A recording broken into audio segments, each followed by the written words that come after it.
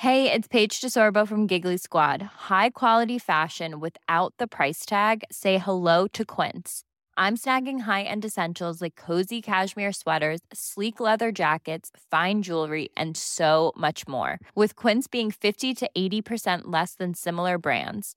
And they partner with factories that prioritize safe, ethical, and responsible manufacturing. I love that. Luxury quality within reach. Go to quince.com/style to get free shipping and 365-day returns on your next order. Quince.com/style.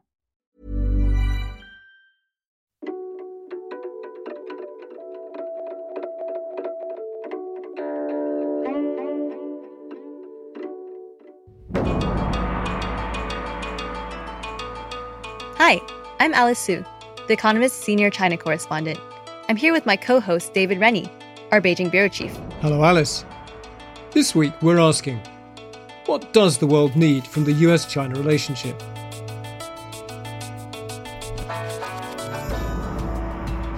Xi Jinping and Joe Biden met face-to-face for the first time as national leaders at the G20 summit in Bali. We'll be talking to a former American diplomat who's been in the room many times with Xi and Biden before. He'll help us understand what was really going on when they met in person again.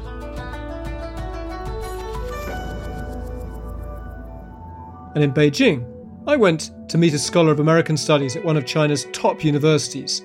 He's someone whose videos have a big social media following. We'll also hear how leaders around the region are responding to the Xi-Biden meeting. Our colleague Dominic Ziegler, who writes the Economist Asia column Banyan, will help us with that. This is Drum Tower From The Economist.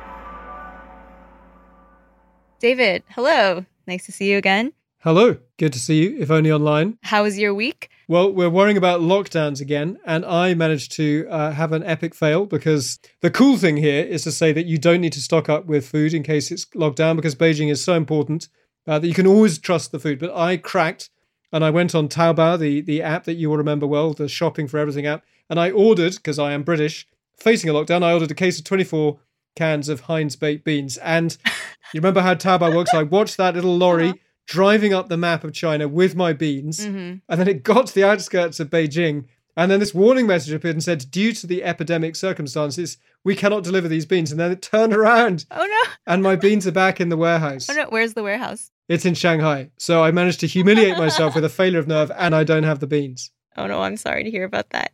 You can just kind of go around your neighborhood with a big bag and take I can empty the shelves of my local store. and just sweep all the Heinz baked beans. So Alice, how's life in Taipei? It's quite exciting, actually, because we're having local elections, and I've never been in Taiwan during election season. Last night, I finished working, and I stepped out of my apartment to get dinner, and the president of Taiwan was downstairs. Tsai Ing-wen was in a little park close to my apartment building holding a rally. I think to me it was really shocking because also, we've just come away from covering the 20th Party Congress and we've seen all the drama and the show and the power of what happens in China. And then here we just have the president standing in a park. She was talking to a bunch of just ordinary people sitting on little plastic stools.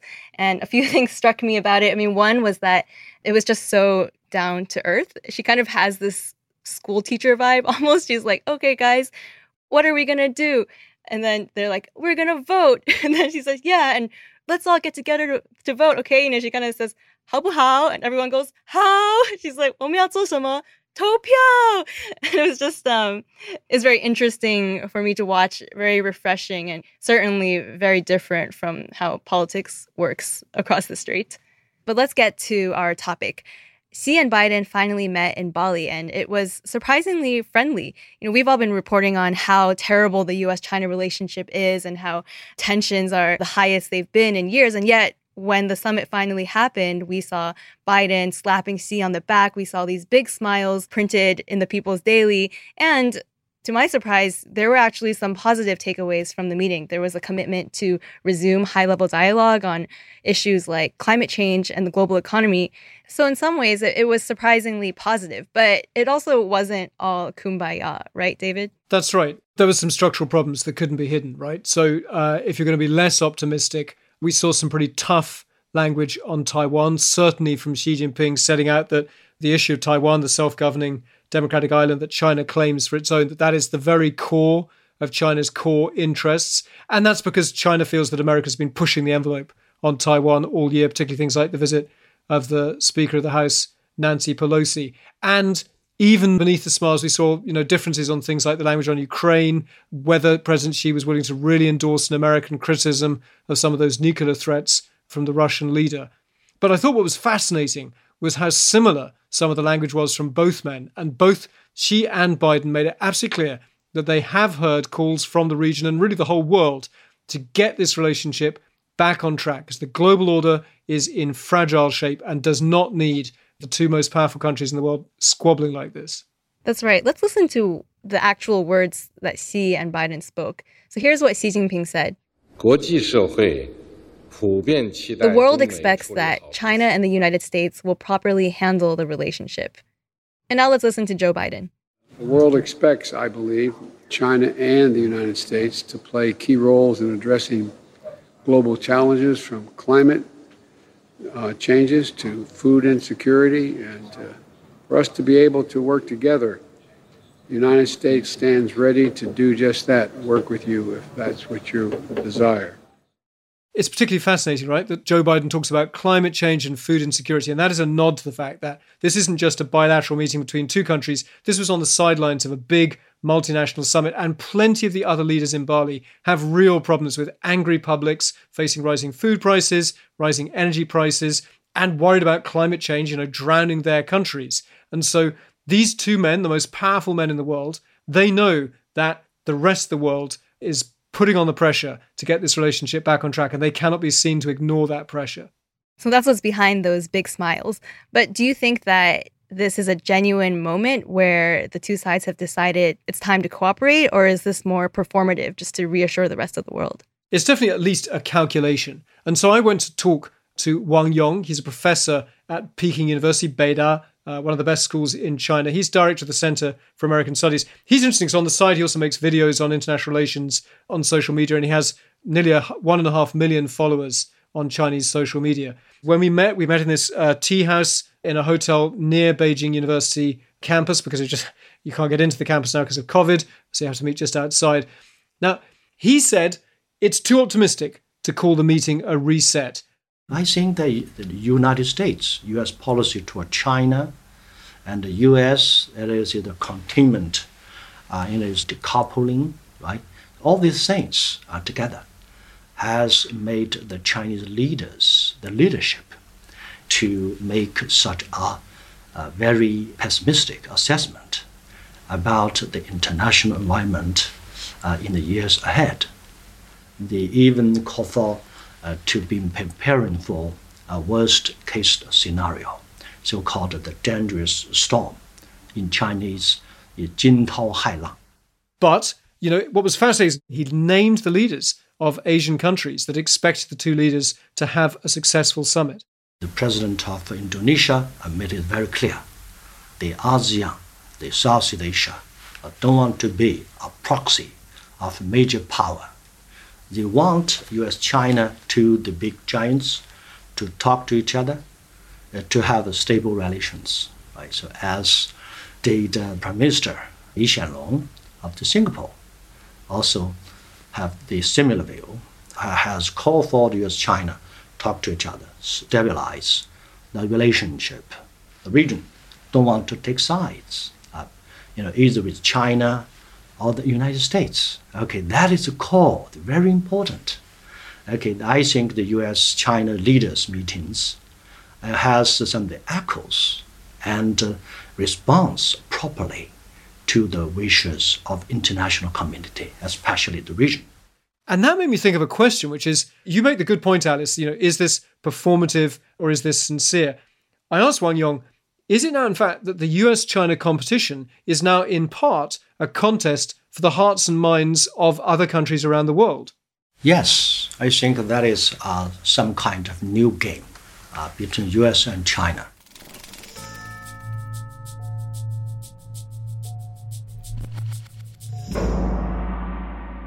Well, that resonates with what I've been reading from our colleagues reporting from all around Asia. And in particular, our Banyan columnist, Dom Ziegler, was in Southeast Asia just before the summit. He's now in Tokyo, and he's been writing about what Asian leaders want from the U.S.-China relationship.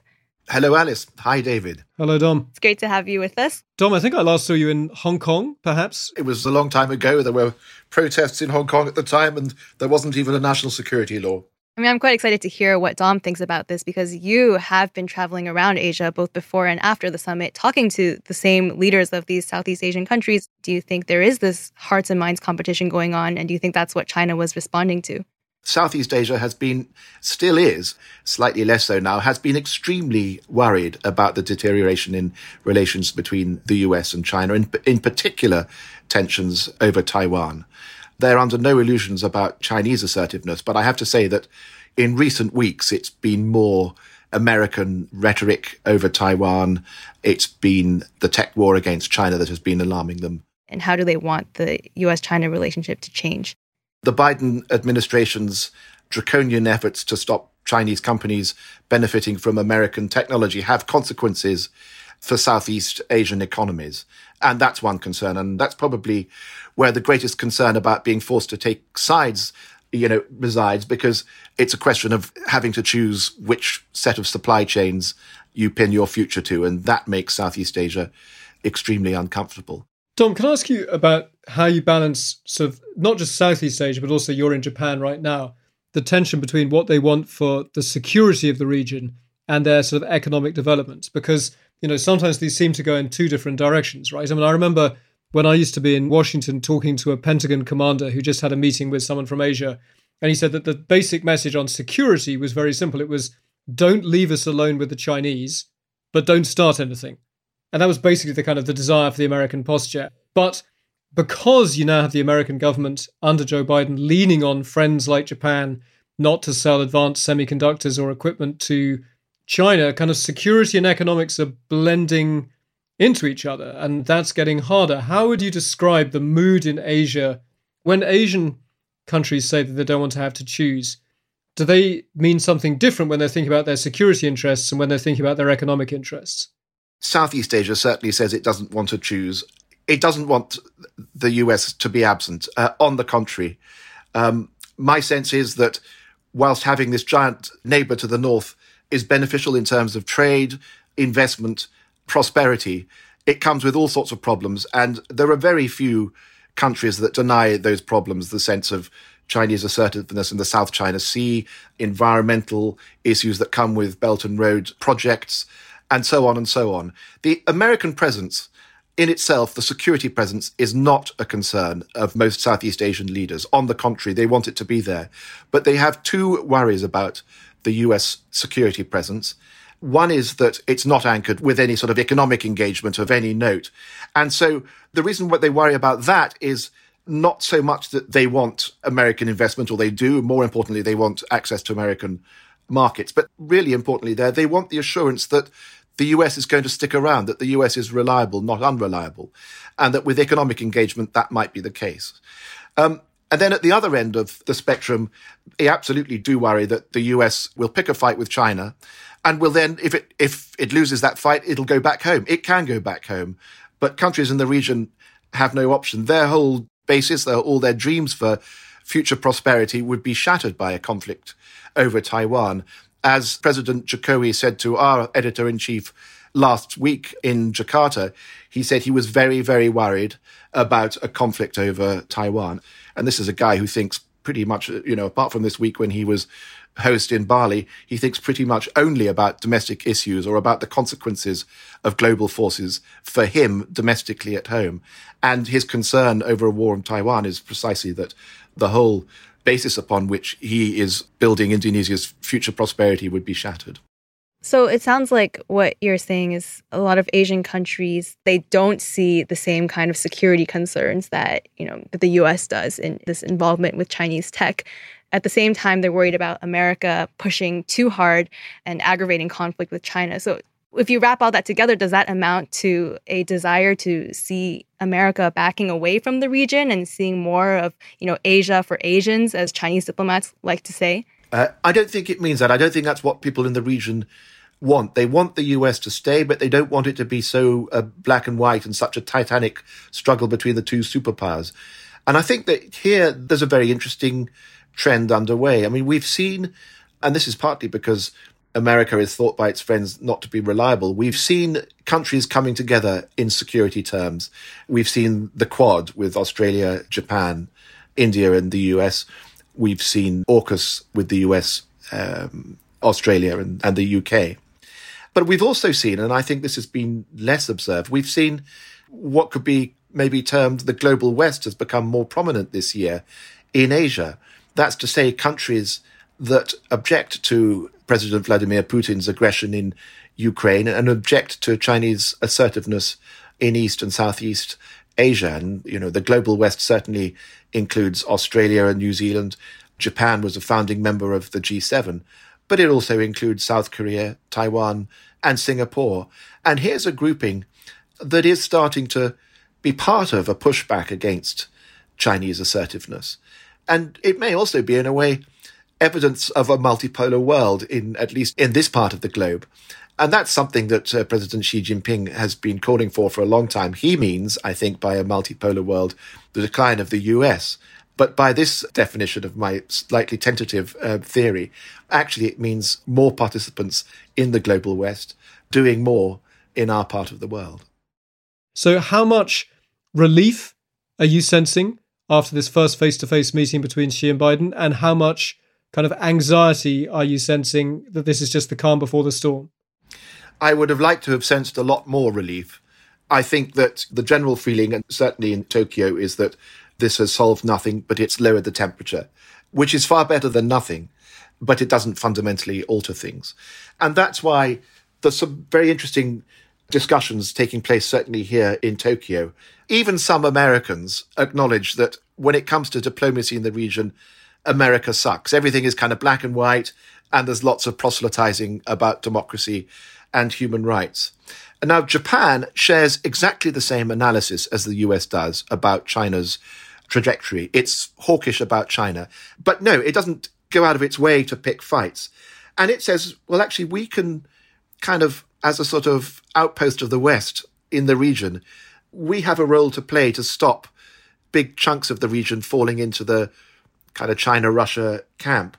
Dom, I've been very struck. I've been talking to a lot of diplomats here in Beijing about this summit. And one of the phrases that surprised me was this idea of a charm offensive, that if you look at the way that China is actually lowering the temperature in its relations with Japan, the fact that Xi Jinping was willing to have a meeting with the Australian Prime Minister, even though Australia hasn't groveled and apologized since they began that real argument that began during the pandemic and saw, Chinese sanctions on Australian trade.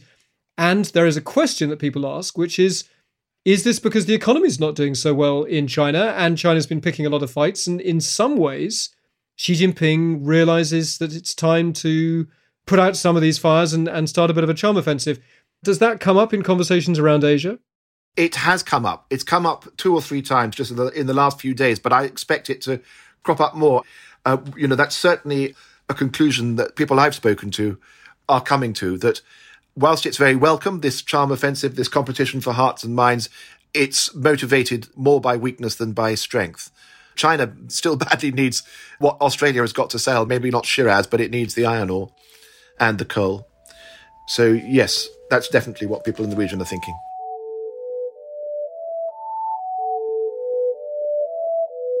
You can read Dom's reporting on the G20 and his regular column on Asia in The Economist.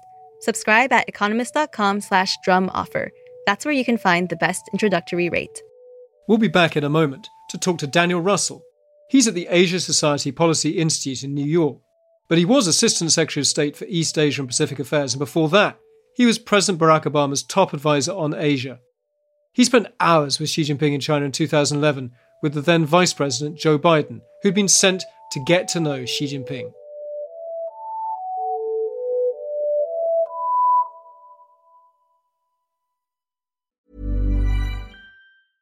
Hey, it's Paige DeSorbo from Giggly Squad. High quality fashion without the price tag. Say hello to Quince. I'm snagging high-end essentials like cozy cashmere sweaters, sleek leather jackets, fine jewelry, and so much more. With Quince being 50 to 80% less than similar brands. And they partner with factories that prioritize safe, ethical, and responsible manufacturing. I love that. Luxury quality within reach. Go to quince.com/style to get free shipping and 365-day returns on your next order. Quince.com/style.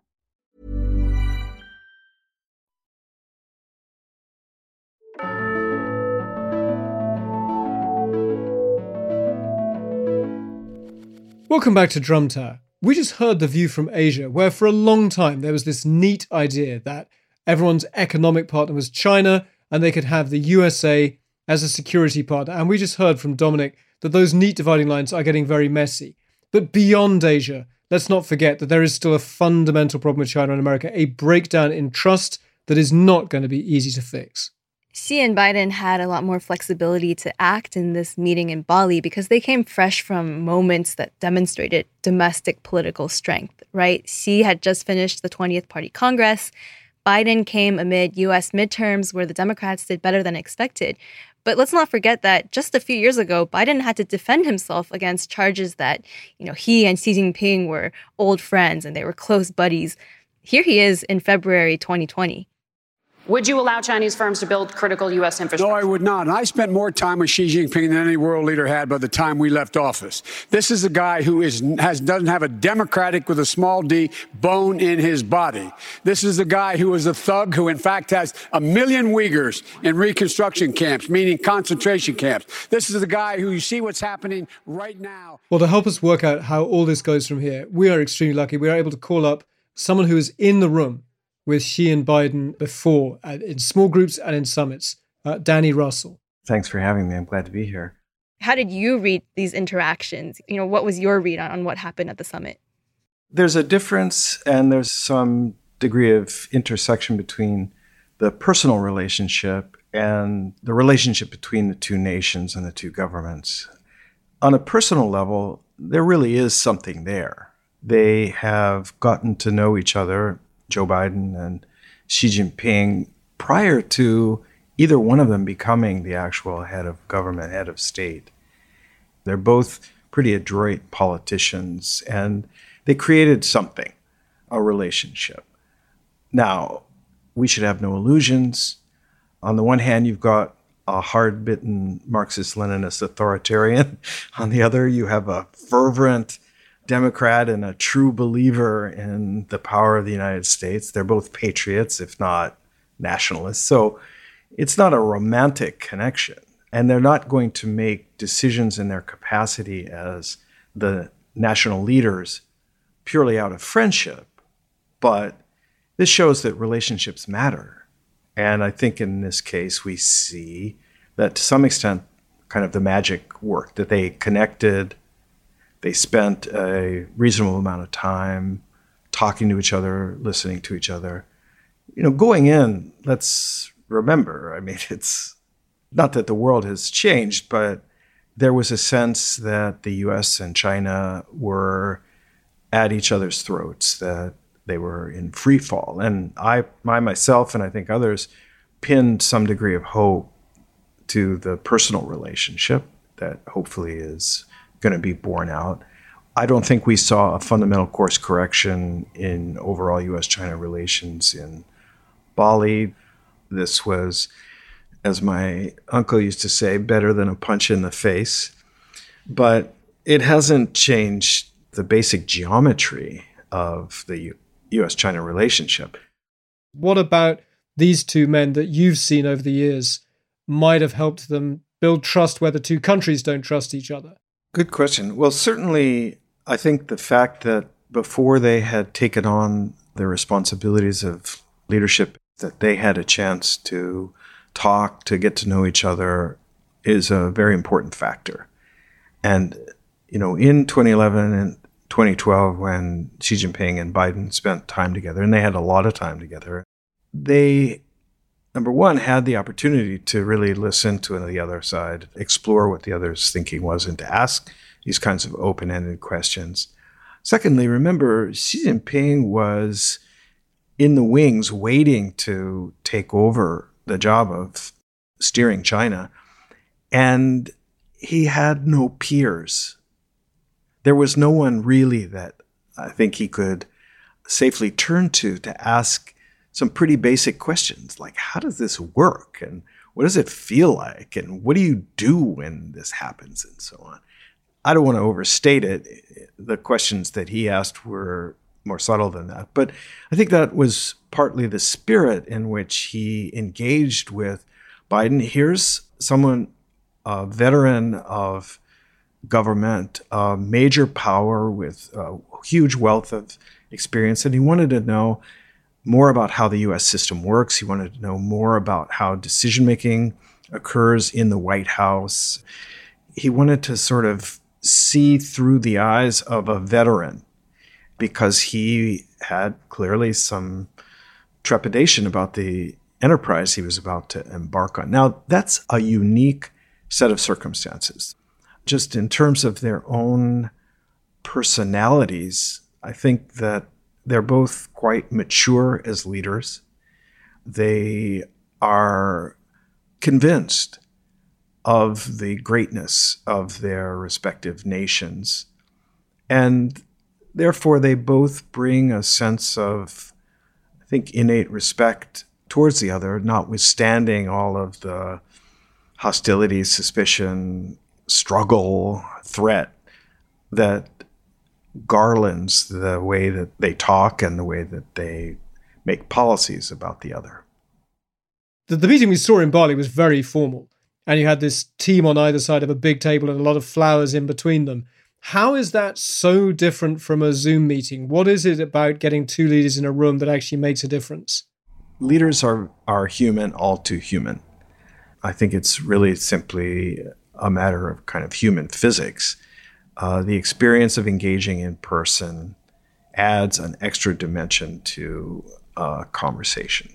One level, it's as simple as that. But I think that the bigger point, David, is that there's a conceit that the world is driven by these structural forces that are irresistible, that the Thucydides trap and determinism can predict the future. And the flaw in these structuralist theories is simply that human beings aren't billiard balls. They don't go in a straight line. And there's no question that there are tremendously powerful structural forces that leaders and governments can be pushed by very, very strong tailwinds or headwinds. But at the same time, they can be overridden by people, by humans, by leaders.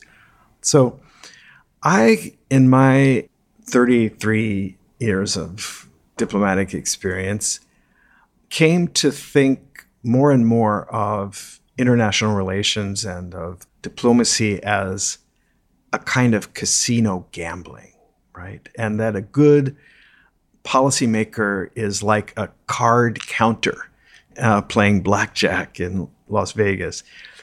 Little factors can improve your odds, and improving the odds even slightly can over time yield important payoffs, make the difference between coming out ahead and falling behind. So in the case of Biden and Xi Jinping, knowing your counterpart, knowing your interlocutor, and knowing them fairly well, notwithstanding the gap in time in which there have been no meetings, that makes a difference.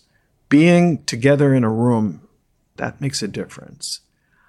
May not be that dramatic, but particularly in relationships as consequential as that of the relationship between the presidents of the U.S. and China, every little bit matters.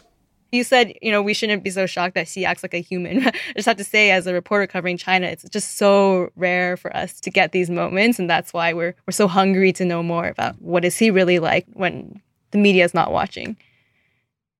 Well, a high-level summit is a 3-act play. So it depends on which act you're in, what kind of language you can expect from the Chinese sides. Now, Biden is someone who is very, very personal in his meetings. He relates issues to real life, to his life. And so, his response to something that Xi Jinping has laid out it'll be an anecdote, right? It'll be a reference to something that his sainted mother used to tell me, or it will be a quote, often very confusing quote from an Irish poet or something like that. Xi Jinping, for his part, will at times invoke his own Chinese poet or formulas from history, more likely to be something that a Chinese leader said, or that Mao Zedong or Zhou Enlai and Richard Nixon and Henry Kissinger said, or that kind of stuff. What did you make of the fact that both leaders used really similar language about understanding that the world was very concerned about the bad state of this relationship, that they have a duty to the world and to Asia?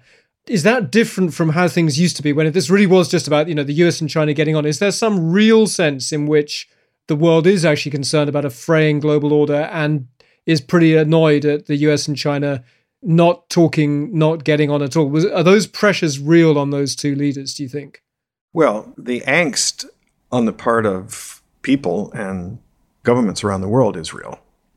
The degree to which it impacts Xi Jinping himself, Joe Biden himself, is hard to measure. But look, both of these two leaders have just run the gauntlet of foreign meetings, multilateral meetings. Xi Jinping first in Samarkand and then in the G20, Biden at the ASEAN summit, the East Asia summit, and the G20, plus the whole host of bilateral meetings that they've had in recent weeks, and in Biden's case over the months, in which their foreign counterparts have essentially said the same kind of two basic messages to each of them, which is, number one, we expect you and the other to manage your relationship responsibly. We would prefer that you didn't blow up planet Earth. And number two, you should be working on the global problems, not exacerbating them, right? We're not looking to you to make these things worse. You are the two largest emitters of carbon in the world. You are the two largest economies. Whatever the problem is, we want and expect you both to be working on them. So let's see a little bit of that before you demand that we align with you or the other. The meeting and the engagement between the U.S. and China is happening at a moment when blocs are beginning to coalesce around Washington, around Beijing. Now, at some level, that's nothing new, but I think that what's new is that the Chinese have decided to stop carping about forming cliques and blocs and get going forming their own. And they're going at it with great vigor. So each side wants to gain the high ground, right? Each side wants to maximize support, to recruit followers from among a world full of fence sitters. So they are casting themselves as the responsible party. Can I cast this forward finally to where we go from this summit? How do things in the US-China relationship get better anytime soon? Or actually, is the outlook pretty stormy? Well, we know from Xi Jinping's work report to the 20th Party Congress that China is preparing to struggle, that China is adrift in a turbulent sea with high waves and strong winds, right? I mean... And violent storms. I think violent storms is in the report violent storms, too, right. Yeah, so he's pretty explicit about that. And from the U.S. side, Biden has made no secret, whether it's in his own statements or in the national security strategy, that the U.S. faces tremendous challenges from China. There's every reason to expect continued turbulence in the short term and in the midterm. But what I go back to is the dynamic between the U.S. and China, where we have convinced ourselves that the other is out to get us, that the other is fundamentally hostile. It engenders a sense of incompatibility, of zero-sum struggle, as the Chinese call it, competition, as the Americans call it, that's not entirely mistaken in terms of the kind of geopolitical dynamics, but is a mindset that isn't going to help solve problems. Well, Danny Russell, thank you so much. It's a real privilege to speak to someone who's worked on this and thought about this stuff as long as you have. So we are really extremely grateful. I hope at some point I get to see you guys in person somewhere. Take care. Bye-bye. That was really fascinating. I mean, for me, I think I just really enjoyed imagining how these Xi-Biden meetings play out behind the scenes. One of the great paradoxes of covering the US-China relationship, which I've done for more years than I care to think about, really, is even when these countries are getting on incredibly badly, the Americans have access to Chinese leaders that no one else has. I mean, it's amazing here in Beijing. You know, you talk to kind of European ambassadors and they are scrambling to see a kind of vice minister for this or that. The Americans, even when things are terrible, they just kind of walk straight in and see the top guys. And so there is a sense that there's always a kind of air of history and historical forces about these meetings, even when things are pretty grim. I guess, Alice, that's the final takeaway from this summit, right? That even though these two leaders know that really bad storms could be ahead, they at least understand that they need to keep listening to each other. And on a happier note, that is how we hope to run this podcast. And we are so happy to have already heard from so many listeners and hear some of your ideas for future episodes. We'd love to hear more of those ideas, as well as anything we haven't considered or questions that you have about China. So if you have something to say, record a voice note or write a message and send it via email to drum@economist.com. We also have a Drumtower newsletter, and you can sign up for that at economist.com/drumnewsletter. And in the meantime, thanks very much for listening. We'll have more Drumtower next week. Our editor is Poppy Sebag Montefiore, who produced this episode with Barclay Brown. Our sound engineer is Wei-Dong Lin. Music was composed by Jocelyn Tan. The executive producers are Sandra Schmelly and John Shields.